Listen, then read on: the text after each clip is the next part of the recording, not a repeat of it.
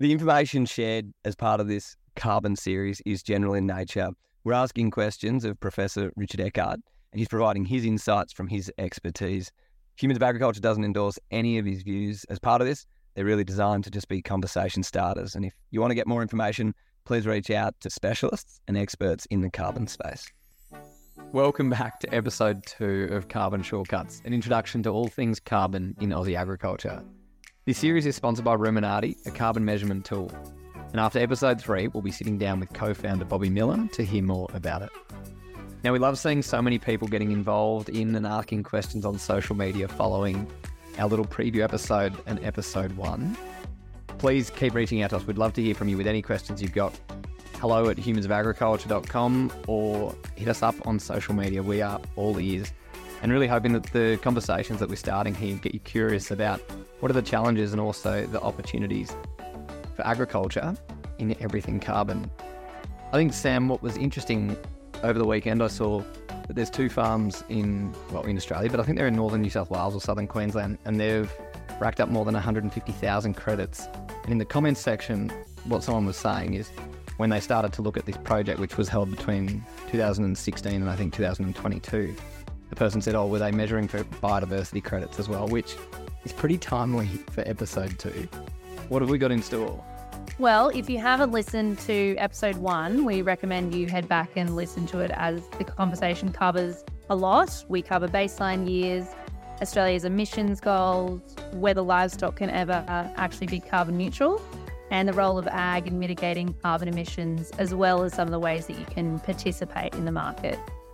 So for episode 2, Ollie and I are back with Professor Richard Eckard from the Uni of Melbourne to learn about the different types of markets, the difference between offsetting and its insetting, and Richard begins to speak about biodiversity credits. So let's get into it. Kicking off, can you tell us what is an ACCU and what's the difference between the voluntary market and the compliance market? An ACCU, the acronym stands for Australian Carbon Credit Unit. Every country that has a government scheme would have their definition of their EU carbon credit or New Zealand carbon credit unit. And an Australian carbon credit unit is basically 1 tonne of carbon dioxide equivalent that is either stored or avoided. What I mean by avoided, you didn't produce 1 tonne of methane equivalent, you didn't produce 1 tonne of nitrous oxide, or you now have 1 tonne of carbon dioxide equivalent stored in the soil or trees. And for that, assuming you have complied with an Australian carbon credit methodology, the Clean Energy Regulator can award you with a carbon credit unit or units. Can you give us some examples of who's participating in each of both the voluntary and compliance market and some of the examples of, the trades that are happening there? Yeah, so there's quite a difference between a voluntary market and a compliance market. I generally refer to a compliance market as being the New Zealand ETS or the Australian Emission Reduction Fund or Carbon Offset Methodology Fund or the European Union Trading Scheme or the Alberta Scheme. Those are government-run schemes. So we call them compliance schemes. So inherently they tend to be more belt and braces. They tend to be more evidence-based, stronger burden of proof, stronger compliance, adherence to certain principles, integrity principles. And so what you'll find is entities in Australia that can comply with that methodology of we have planted trees and we can show you there are the trees, or we can demonstrate we've measured soil carbon on day 1 and 5 years later we measured soil carbon. There's a big difference between the two. Then you can comply with the methodology and trade on the Australian market. Voluntary markets have existed for at least a decade, if not longer. These are international markets generally. The Voluntary Carbon Standard, or VERA. The Gold Standard is another one. Those are the 2 big ones. And they have a bunch of methodologies for the agricultural sector, but also the industrial sector. So, for example, if you fed a dietary supplement to dairy cows in northern Victoria tomorrow, you could register that project with the voluntary carbon market under what we call the MooTrail or the diet supplement method. This is a method that was created for MooTrail as a product initially, but now Bovier or 3NOP is compliant, and you can actually look at putting other methodologies in it. The basic calculation is a lot more simplistic.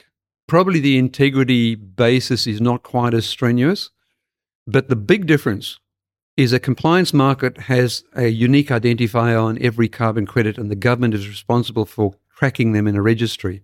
So that we know at any one time where any Australian carbon credit unit is anywhere in the economy. If I sell it to you, you've got to change hands on the registry.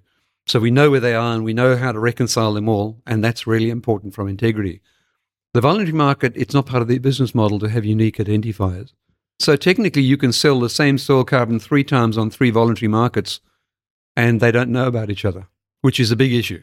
You can see, so in their business model, having unique identifiers so that you can globally reconcile all the carbon being sold is not in the business model. Now, it doesn't mean to say they're not doing good. They are doing good. The flaw comes in where if you are not honest in how you've sold soil carbon, you can sell the same soil carbon on 3 separate markets without them knowing about each other. That's the difference. The Australian carbon market is one of the bigger compliance markets now around the world. We think it's reached a bit of saturation because if you look at the number of trades that are taking place, they're now decreasing in every reverse auction that the government runs because all the easy credits have been bought. The more difficult ones remain. And so when you look at the graph of volume, it's definitely tailed off into the last couple of auctions that have taken place. The voluntary markets around the world are just steadily growing because more and more people are becoming aware of the potential of using voluntary carbon credits to claim that your law business in New York City is carbon neutral. And you can go to a voluntary carbon market and buy the carbon offsets for $1 a tonne when the EU price is more like 70 a tonne and the Australian price is more like 35 a tonne. You can buy cheap credits on the voluntary market and claim to be carbon neutral. So that's always going to grow that market. In terms of size, I couldn't give you a number on it, just that the dollar value is going to increase as demand ratchets up. So you can imagine the safeguard mechanism coming in where all entities now have to reduce their emissions by 6% per year or buy credits. Suddenly the idea of Australian carbon credits being $35 a tonne, they'll be 75 like they were before they were deregulated. It won't take long. And the voluntary market in a similar fashion.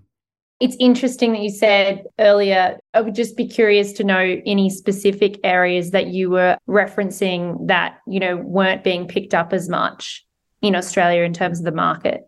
In terms of the Australian carbon credit market, in terms of the compliance market in Australia, we see most of the action in the forestry sector. So most of the carbon credits traded are avoided deforestation, human-induced regeneration, and plantations. That's where most of the action is. And that's probably not surprising because the forestry sector has known about carbon credits and carbon sequestration for generations. It's nothing new for them. When these rules were being made up, they were sitting in the front row of the negotiating table when agriculture didn't even recognize there was a problem. So the next biggest beneficiary is town councils with methane generation from effluent and waste. Something we've known for thousands of years is you put organic material in a wet environment, anaerobic, and you can generate a flammable gas. We've known that for generations. So again, the technology quite mature and ready to move. So that's why that was second. If you look at where the rest of the action is in the industrial sector, it's quite lacking. The number of carbon credits traded in where the big emitters are producing their emissions, it's almost negligible under the scheme. I think something I'm curious about is it feels like potentially the discussion is, overnight this carbon market has come, there's a potential to get another diversified revenue off your farm or through your business for doing not a whole lot. How much front-up investment is needed to actually start to get and accrue these credits versus, I guess, the payout and what that payout looks like over, say, a 5, 10, 25-year period? Yeah, look, there's a very salient point in that we did a whole analysis of a number of projects quite a long time ago now, but we came up with this rough rule of thumb that a single carbon offset project on a single family farm would generate less than 1% of the farm's turnover. So you take a $2 million dairy business, a single offset method would generate them $2,000. Now, we can't get farmers to soil test to save themselves $10,000, let alone get them out of bed for $2,000. But if you think about it, when you look at where all the action is, it's with larger corporates. Why is that? Because 0.1% of turnover of the largest corporate agriculture enterprise turns out to be $20 million. So numerically, the corporates are making it work. And for that level of revenue, most of the corporates can afford to have their own internal carbon management officers. What's it to pay $150,000 for a carbon management officer when you generate millions of dollars of carbon revenue? So that's why the scheme has favored the larger corporates, just because of volume. The incentive for individual family farms, even if you had brokers, aggregate brokers across multiple properties, it still doesn't change the revenue back to the individual family farm. So for most of broadacre agriculture, that's why they're not engaged, just because the revenue stream is just not enough. And so I guess to that point, the carrot's not going to come in this approach. Is it going to be more of a stick, and this is just your ability for market access that's coming into it? Yes, I would point to this sort of Climate Active paper that's been released. So we've been working with Climate Active on an insetting framework for agriculture, recognizing that you can go only so far with carbon credits as an incentive. In the end, the supply chain is going to set targets, and we're going to have to comply with supply chain targets, which means keep your carbon for yourself, inset it, do an honest audit on your farm, and as long as it meets the supply chain requirements for demonstrating low emissions, you inset towards making sure you have priority access into your supply chain. So by 2030, that is going to be the main game in town, is a shift out of this notion of diversified income from carbon, realizing that if we didn't keep it for ourselves, we might lose the main game, which is selling our product. So you've just introduced a new concept or new terminology there to us. Can you just touch on the difference between offsetting and insetting? When we first started in this game, it was all carbon offsets was the terminology we were all using, where someone out there is producing more emissions than they're allowed to. And in agriculture, we can store carbon in soils, but maybe we can make revenue by selling them our carbon. They buy our carbon as an ACU, Australian Carbon Credit Unit, and they retire that against their obligation, which means that they've used it to offset the emissions they couldn't reduce.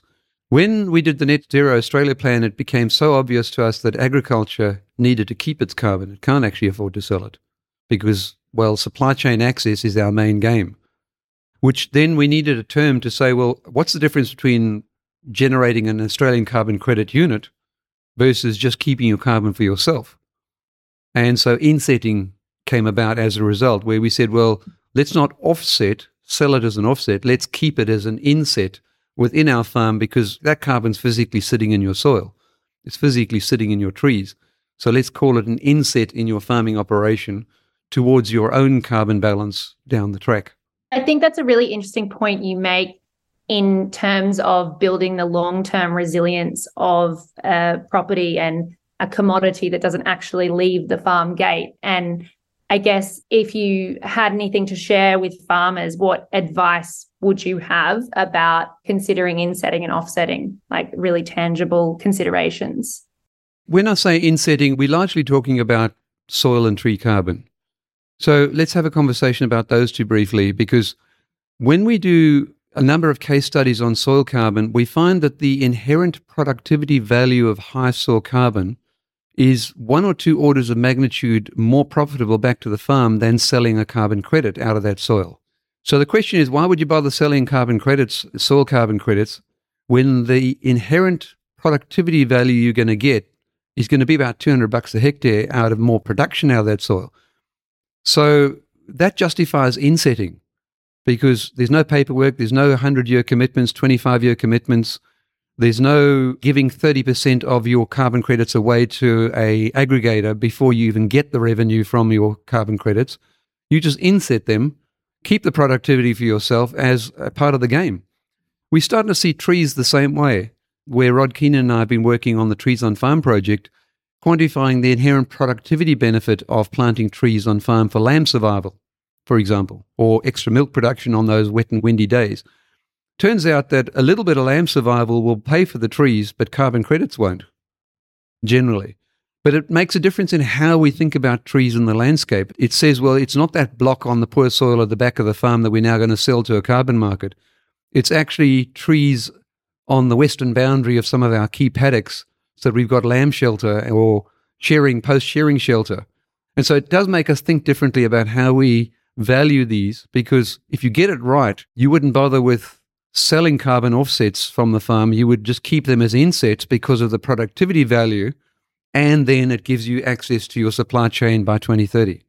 All those various co-benefits for your farm. Yeah, so you count up all the co-benefits first. So, soils, extra nitrogen and mineralization out of those soils saves you on fertilizer. Extra water holding capacity of a high carbon soil. That gives you better growth between breaks in rainfall.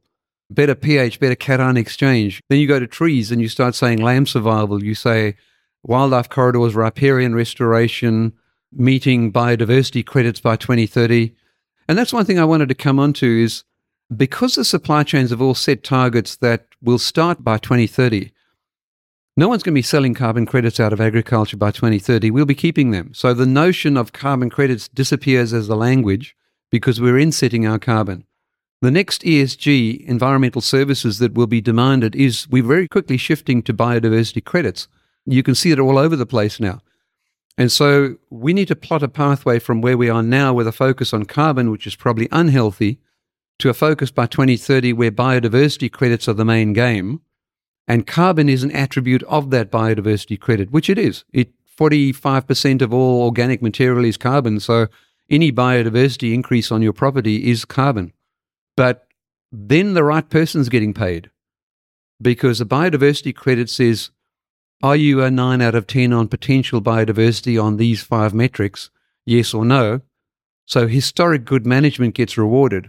Whereas soil carbon, we're rewarding the wrong people. We're saying you've got 3% soil carbon, you've got potential to go to 5%. Well, the taxpayer is going to pay you to go to 5%.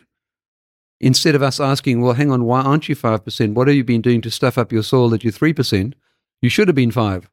We should pay you to go beyond 5. You see how the wrong person gets paid. So the laggards get paid rather than the forward movers. So what we're trying to do is through the biodiversity credits is move us to a situation where the first movers are being rewarded for good management.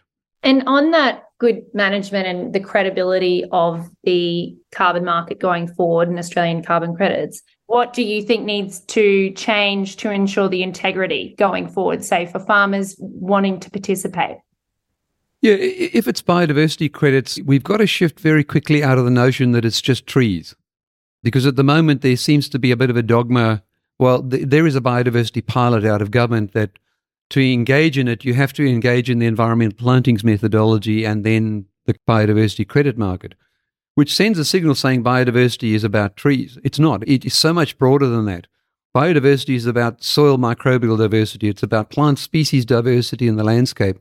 And if you think about it in its greatest context, it's about building more resilience to the climate shocks coming along.